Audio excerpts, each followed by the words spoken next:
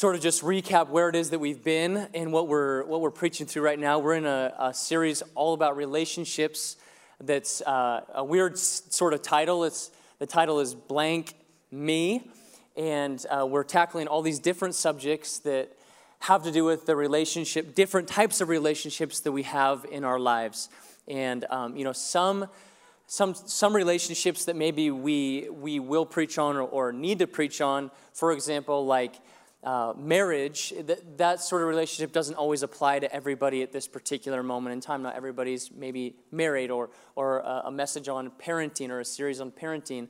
Not everybody is currently a parent. And so those messages are important for us to hear what the Bible has to say and what God's heart is towards those subjects. But, our hope in this whole series was to preach on a broad spectrum of topics so that we can address many different, probably not all, but many different aspects of the relationships that we have in our lives.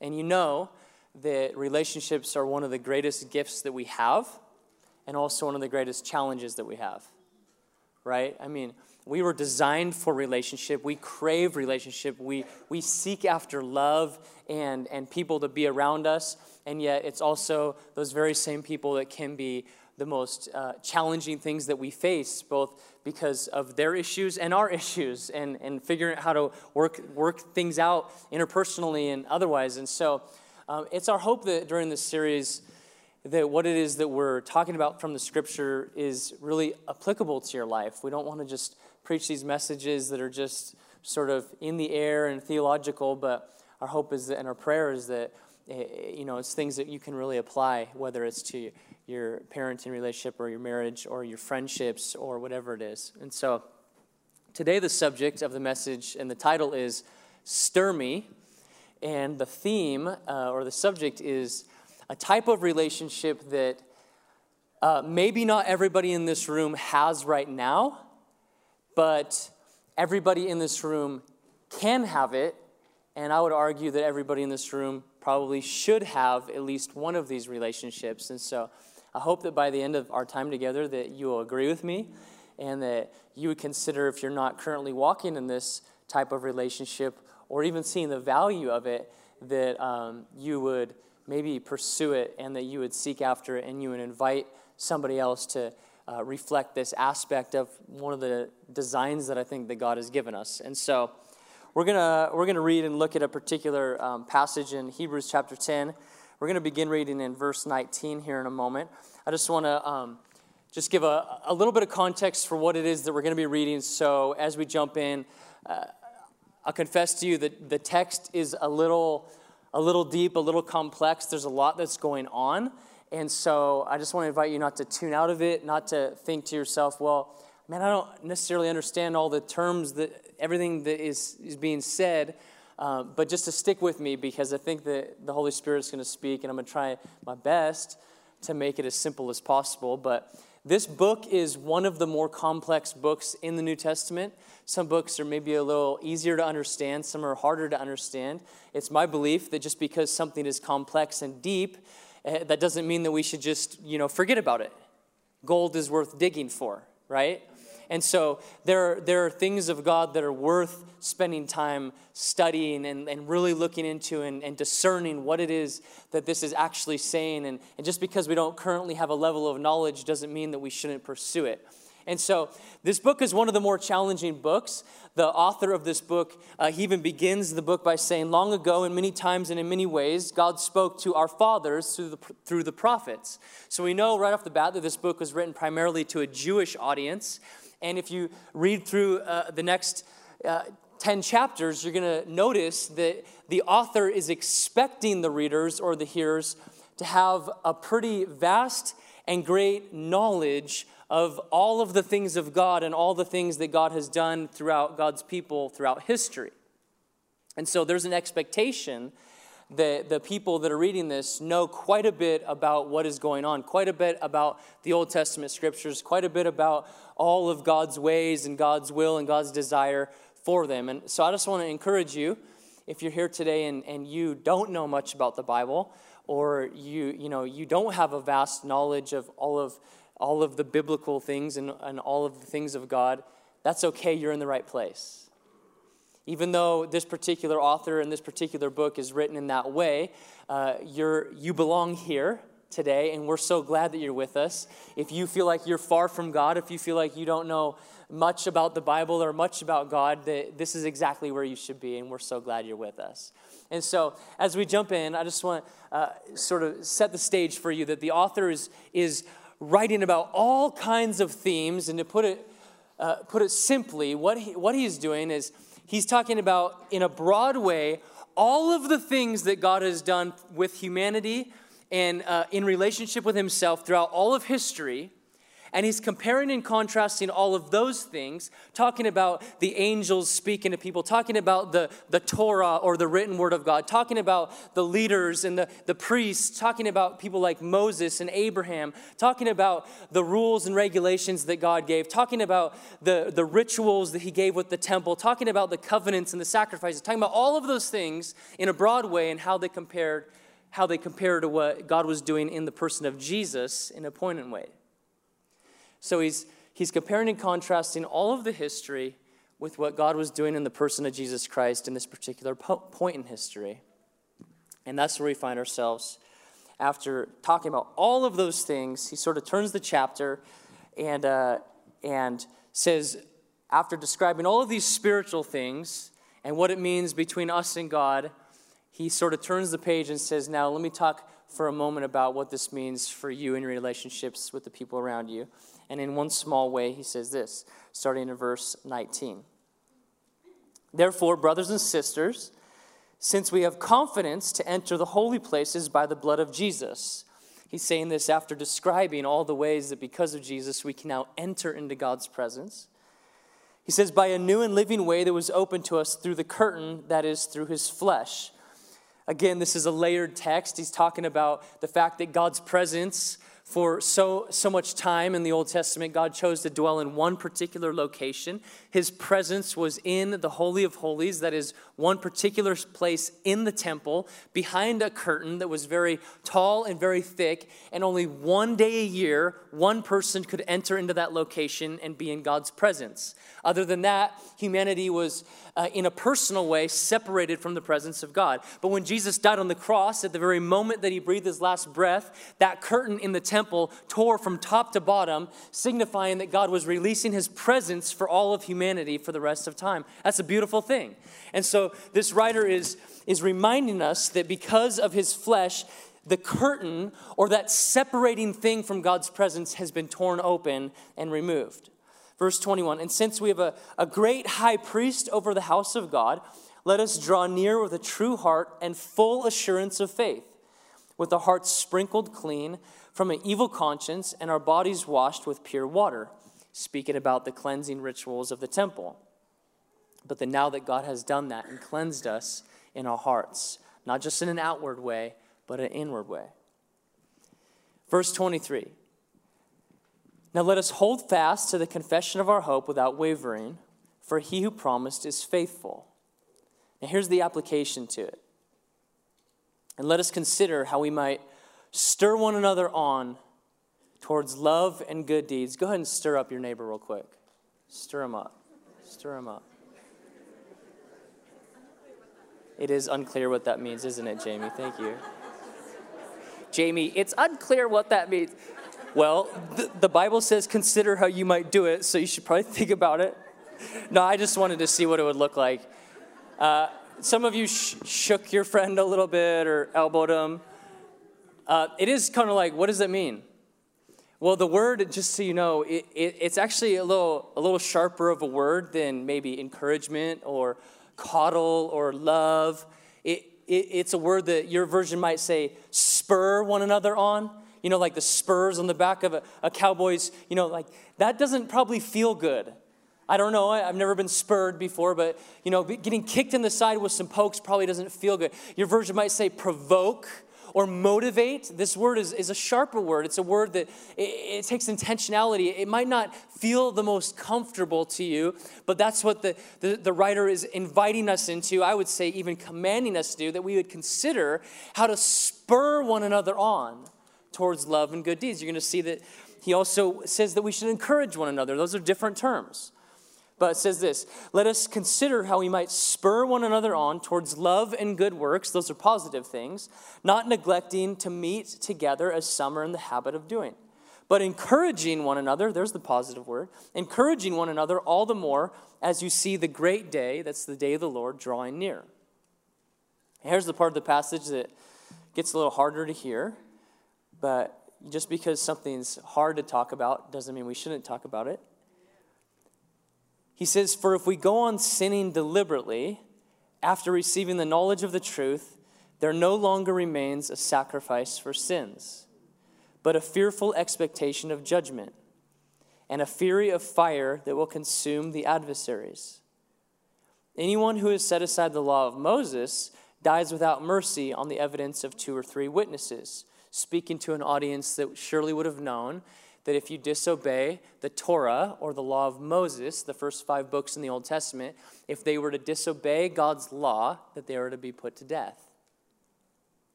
And so he says, how much worse punishment do you think will be deserved by the one who has trampled underfoot the Son of God and has profaned the blood of the covenant by which he was sanctified and has outraged the Spirit of grace? For we know him who said, vengeance is mine, and I will repay. And again, the Lord will judge his people, for it's a fearful thing to fall into the hands of a living God.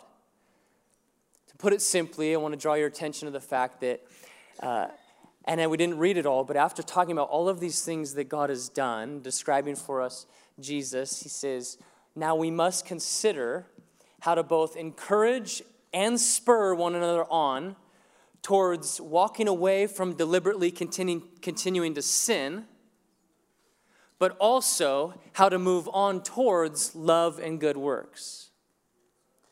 He's talking about sin, which you could call the negative things. He's also talking about love and good works, which we could call the positive things. And it's an invitation for us to not give up meeting together, not forsake that, but to consider how we might be a part of the work of encouraging and spurring or stirring one another on towards those things. So I'd like to pray and then jump into this. I think we all need God's grace for this message. And so would you pray with me? Lord, we just invite you into this time, and we thank you for your word, your written word, your revealed word to us. We also thank you for your Holy Spirit that's with us right now. And we invite you to speak to us. I recognize, Lord, there's probably some people in this room that maybe they don't even believe in you, or maybe they don't know you in a personal way. And many of us, of course, we know you. And I just want to commit every one of my friends to you for wherever they're at on their journey, that you would speak to them in a way, in a language that they would understand, that you would transcend my earthly words, and that you would speak through your Spirit right to their heart, whatever it is that you want to speak to them. And together as a faith community, that you speak to all of us, that we would humble ourselves and submit ourselves to your ways, and that we know that you have our best in mind, and that as we leave this place, we will walk out of here reflecting you, being more like Jesus, and representing you and building your kingdom in this city. We commit all of this time to you and our hearts to you in Jesus' name. Amen. So you know how we have friends that sometimes life just takes us other directions, and of course you probably have friends here in town, you have friends that are sitting next to you, close to you, but maybe you graduate from college, or somebody gets a job somewhere, or whatever it is, you end up living in different states or different countries. And, it's a cool time that we live in, because we have cell phones, we have the internet, we even have cool things like FaceTime, where we can stay connected with people for very low costs all over the world. We live in a global society now, and I have one friend that I like to stay connected with. We have a good brotherly relationship, and he moved thousands of miles away a couple years ago, but we still stay connected, because that's just the relationship value that we have. And we probably talk either by text or Marco Polo or even FaceTime a couple times a month. And just a few weeks ago, I had this FaceTime call lined up with him, and I just thought we were going to be catching up like normal, just chatting like we usually do, just see how things are going. And so I got on the FaceTime call, and he says to me, "Hey, Craig, why don't we open in prayer?" And I thought, oh, sure. I mean, like, I'm spiritual and everything because I'm a pastor, but I don't open every phone call with prayer. Like, so, but yeah, let's do that. And so, and it's cool. You could pray over FaceTime. You could pray and stand with people that are, wherever. And so we start praying. And he says, Lord, I just ask that Craig will just be able to hear what I need to say to him. And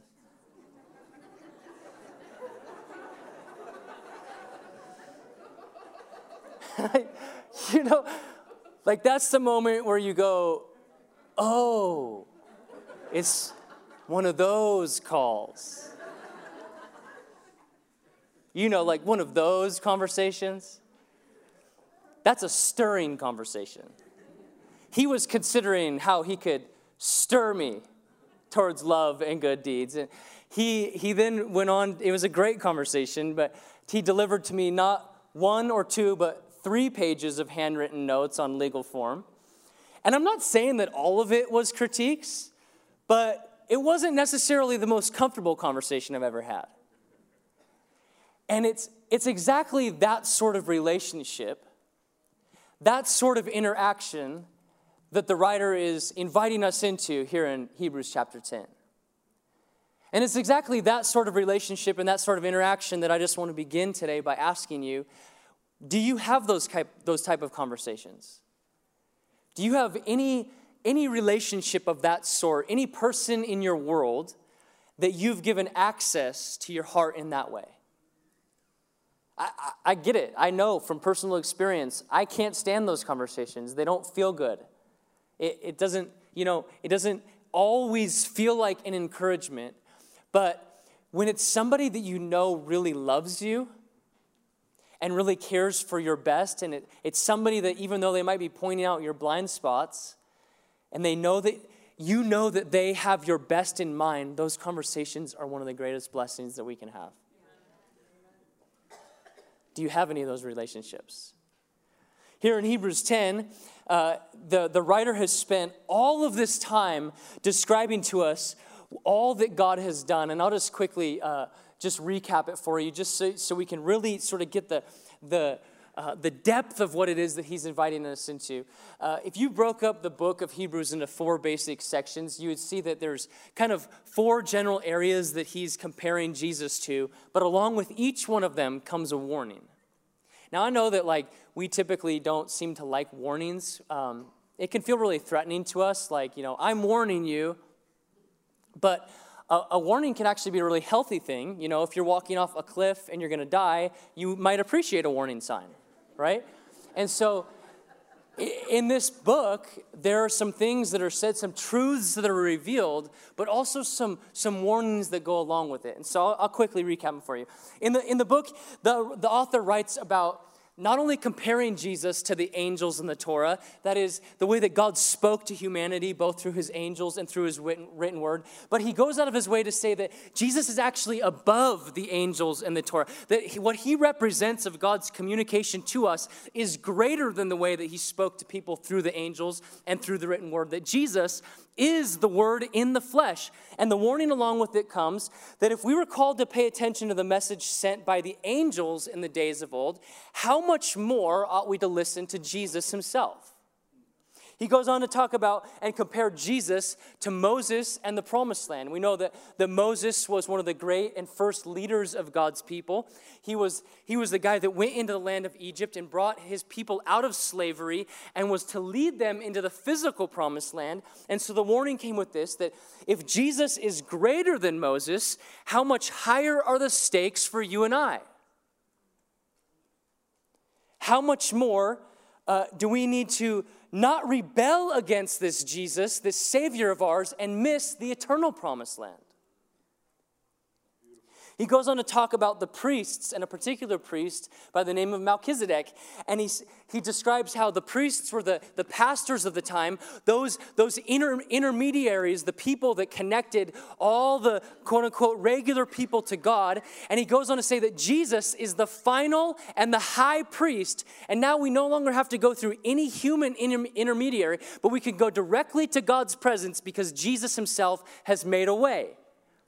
This is an amazing thing. This is why the scripture says that we can enter boldly into God's presence and we don't have to be separated from God any longer because Jesus has made a way for us to enter into his presence. But the warning along with this comes this warning. If you reject Jesus, you reject the only way to be fully and truly reconciled to God. And he goes on to talk about the sacrifices and the covenants. The sacrifices are the ways that humans like you and I would approach God in order to be forgiven for our sin. Our brothers and sisters in the days of old would need to go to the temple with an animal, lay their own hand on the animal's head, and cut the throat with their own hand. Signifying, God, I recognize that it's my sin that is making this animal be put to death. It's my wrong and my fault that requires the sacrificing of blood. But the author of this book says that's the way that it used to need to be done. But Jesus himself, the Lamb of God, got on that cross on our behalf. And he became the last, final, and ultimate sacrifice for us, starting a new covenant agreement between God and man. We just celebrated in taking communion. We recognize that he gave his body for us and that he shed his blood for us so that we could be connected to him. And the warning along with it came this: let us not walk away from Jesus. And further, after we've received the knowledge of that truth, let us be careful that we don't continue to deliberately sin, therefore trampling Jesus and his sacrifice under our feet. Hebrews 10 is actually one of the most challenging passages in regards to sin. And so, to put all that simply, what he's talking about is that there's all of these things that God has done throughout history with humanity that were great and mighty, and all of them, the point of all of them, comes to fruition and conclusion in the person of Jesus. That in the person of Jesus, God has made a way for a broken and separated people to be totally and completely redeemed, restored, and reconciled with the God of the universe. And so I don't know, if maybe you don't know this yet, the way that the Bible describes your condition and my condition apart from Christ is much like this plant right here. That we are completely dead. That we've all chosen at one point to drink the poison. The biblical words for that are sin or transgression. Whatever it is, it's this idea that we've all turned from God in one way or another, and we didn't just do something that was wrong or something that was bad, but the biblical narrative says that because of our sin, we're not just sort of separated from God, but we're completely dead in our transgressions and sins. That's our reality that we're in. But through what Jesus did on the cross, and through God's grace and his mercy and his great love for us, he has given us the ability to come alive in him. And so here, this vase here, the second vase, represents a new life. It's a plant that's gone from totally being dead to being alive. And I just want to draw your attention to the idea that everything that happens between death and life, everything in this gap right here is only things that God can do.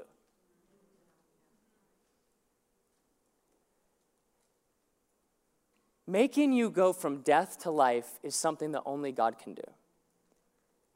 It's not something that your pastor can do for you. It's not something that your religious grandmother can pray for you. It's not something that you, even just coming and sitting in church year after year after year, can accomplish for you. What needs to happen in order to go from death to life is that God would do a work inside of your heart through faith. And when God does that, the Bible says, anyone who is in Christ is a brand new creation. Behold, all the old things have passed away and everything has been made new. And everything from death to life is only what God can do. But everything from new birth onto fruitfulness, I would argue today, is not simply or only what God can do in you, but that God designed it so that there will be a cooperation between what him and his Holy Spirit wants to do in us, but also what the people around us are going to help us to grow in. The biblical word for this space right here is sanctification. It's the process of becoming holy. It's the process of becoming more like Jesus. It's the process of coming alive, but growing towards fruitfulness. And I would argue today that while there's the greatest work that only God can accomplish in our life, the response to that work, or the growth steps that come from that work, actually require other people along with the Holy Spirit.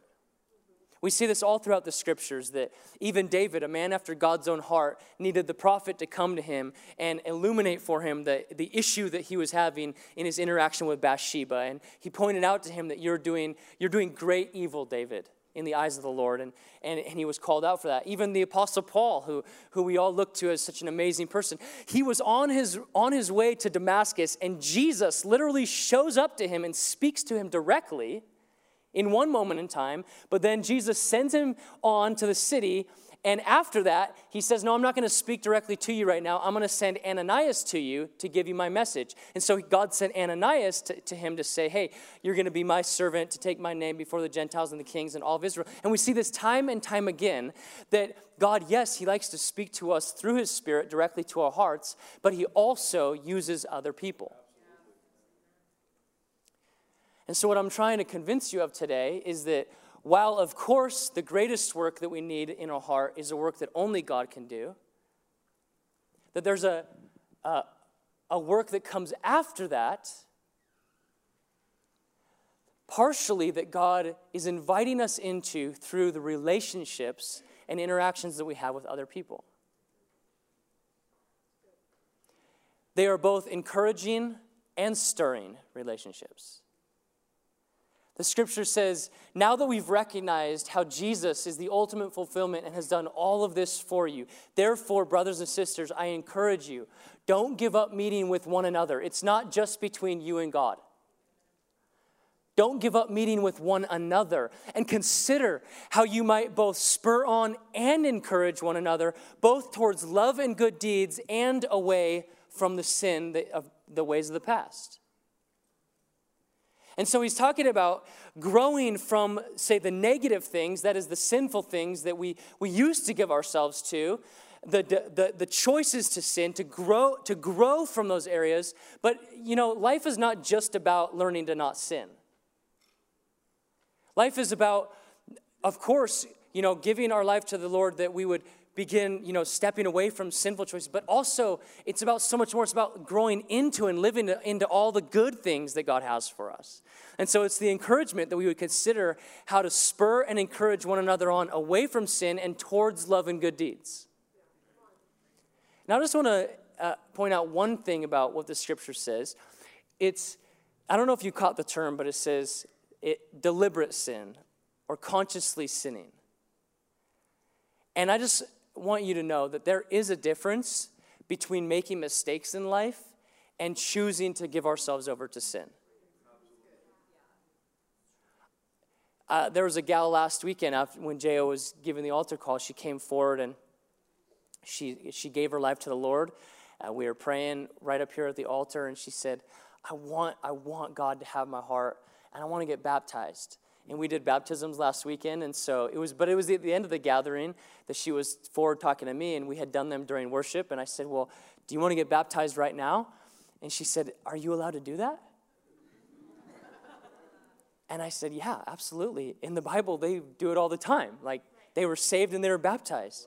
Now, I need you to understand what that means, and so we talked about it, but she said, well, I really, really want to do that, but I'm scared that I might sin after I'm baptized. And I said, oh, don't worry, you probably will. Somewhere along the line, somebody told her or spoke the message to her that if you're really going to follow God, then you need to promise that you're going to be perfect. And I just want you to know, in giving our heart to God or getting baptized, or what it means to come to God is not a promise of our perfection. We really can't do that. It's a pursuit of our intention, not a promise of our perfection, right? We're saying to God, I'm pursuing you, and I beg by your grace and your strength inside of me that my motivation and my intention would always be for you and your ways. But we acknowledge, we're probably all going to make mistakes throughout the rest of our earthly life. We're all going to sin here and there. But there's a difference between saying, God, I don't want to sin, and I need your grace to empower that ability in me as I grow and learn what it is to become more like Jesus. I'm not willingly giving myself over to it. There's a difference between that heart and that attitude and just saying, you know what?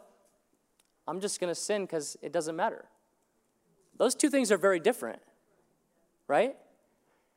And what he's saying here is, if we deliberately go on sinning after we receive the knowledge of God, it's like we're trampling Jesus' sacrifice under our feet.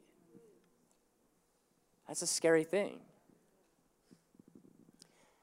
And so we all have blind spots. We all have areas, whether it's areas of sin in our life or just areas of character issues that we need to work on, or areas of maybe even, hey, God has all this for you. These things that I see in you, these giftings, this design, and you're not walking in them. Whatever it is, we've been invited to have that type of relationship with one another where we would stir each other up. We would spur each other on.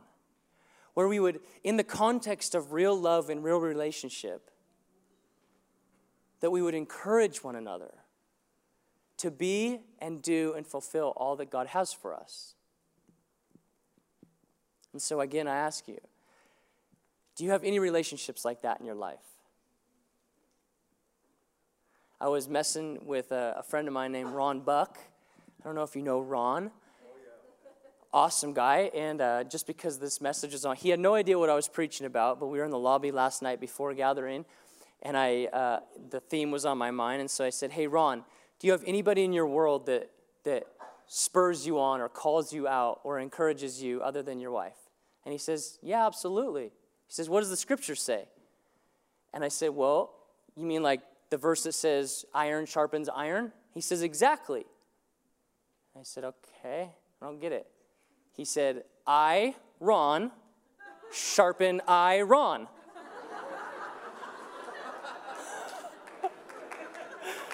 And I was like, you couldn't be more wrong. And he gave me permission to share that. It was beautiful how incorrect he was. Because God didn't design us to sharpen ourselves. As iron sharpens iron, so one man or one woman sharpens another. We were designed to need each other. I think it's like 57 times in the New Testament we're commanded to do something to or for one another. We need these relationships in our life. Do you have any relationships like that in your world? Now, of course, the application to a message like this, on the surface can be very simple. Like, do you have a mentor? Get a mentor. You thinking to yourself, I'm too old for a mentor. No, you're not. I hope that I have mentors and people that speak into my life until the day that I die, because I always want to be growing in the ways of the Lord. Our pastors have pastors. All of the people on staff here have pastors and mentors. In fact, it's an expectation that we're speaking truth into each other's lives within the context of love and relationship. And so I'm not saying that it needs to be a pastor for you or even one particular person that you're like, hey, let's sit down and you mentor me every second Tuesday of the month or whatever. But is there anybody in your world that has access to your heart in that way? Do you have a small group? Are you currently involved in a city group or some sort of relational community where people actually know you? And all of those things are applications that we could give to a message like this. But I just primarily want to step back a layer and just and ask you, do you even have a desire to grow in the ways of the Lord? Like if you think about this analogy, which is not perfect, but where are you on this spectrum? Are you content with saying, you know what, I have a relationship with Jesus, and I know one day when I die, I'm going to go to heaven? Or is there the work of the Holy Spirit in you that's stirring you to say, I want to continue to walk away from the ways of the past. I don't want to ever drink of that poison again because I have a heart to follow Jesus and grow in his ways. Is it truly your desire to grow and mature in the ways of Christ? And if it is, then those uncomfortable conversations, those hard conversations are going to be one of the things that help you grow in that way. And so if you don't have anybody in your world like that, I just want to invite you to consider that. Who might you give access to your heart in that way to? Who could you possibly invite? Somebody that you trust. You know, we all have people that criticize and critique in our world. That's not what I'm talking about. You know, probably most of us could do with a little less just criticism from people that don't actually know us. But probably most of us could do with a little bit more sharpening, mentoring, coaching, stirring from people that do know us.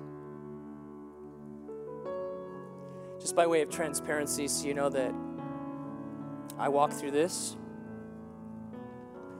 I'll share with you a few of the things that I've heard. This is a short list. From some people that I know really love me and care about me enough to have the guts to share with me hard conversations. I've heard this. Hey, Craig, I know that you like to wear your heart on your sleeve, but when you're upset and you let everybody else know it, it's really not helpful. Maybe you could just consider putting some faith on your face and being a leader. Yeah, but I don't like being fake. I know, Craig. I know, man. But God's called you to rise above your emotions. Hey, Craig, people think that you're mad at them because the expression on your face doesn't always express to people what's actually going on in your heart. Hey, Craig, you don't always have to have an opinion about everything. I got an opinion about that.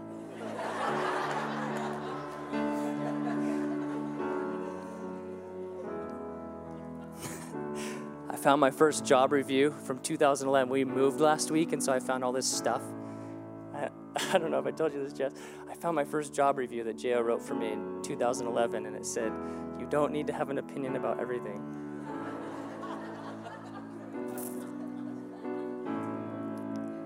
I know you do. That's why you said it, because you love me. Because people that really love you have your best in mind and they want to see you grow. Hey, Craig, when it comes to having hard conversations, you can get really weird.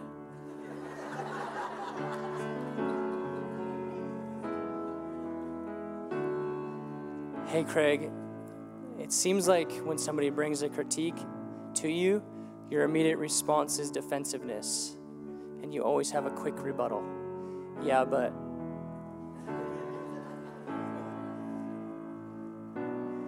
the scripture says, faithful are the wounds of a friend. Profuse are the kisses of an enemy. In other words, when you have somebody that really loves you, it's a good thing when it hurts a little bit. We should be leery of the kisses and the compliments of people that don't actually have our best in mind, because it puffs us up and it might be the worst thing for us. We live in a culture right now where everybody just wants to, feel good. Just don't say anything negative.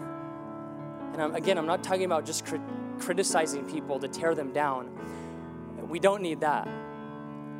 But we just don't need people that are just fluffing us up all the time. What we need is people that have our best in mind. They want to see us move from sin and the ways of the past on towards love and good works and all of the great design that God has for us. And sometimes that's found in the context of hard conversations, but it's good. And it's meant to sharpen you and be for your growth and to help you accomplish all that God has for you.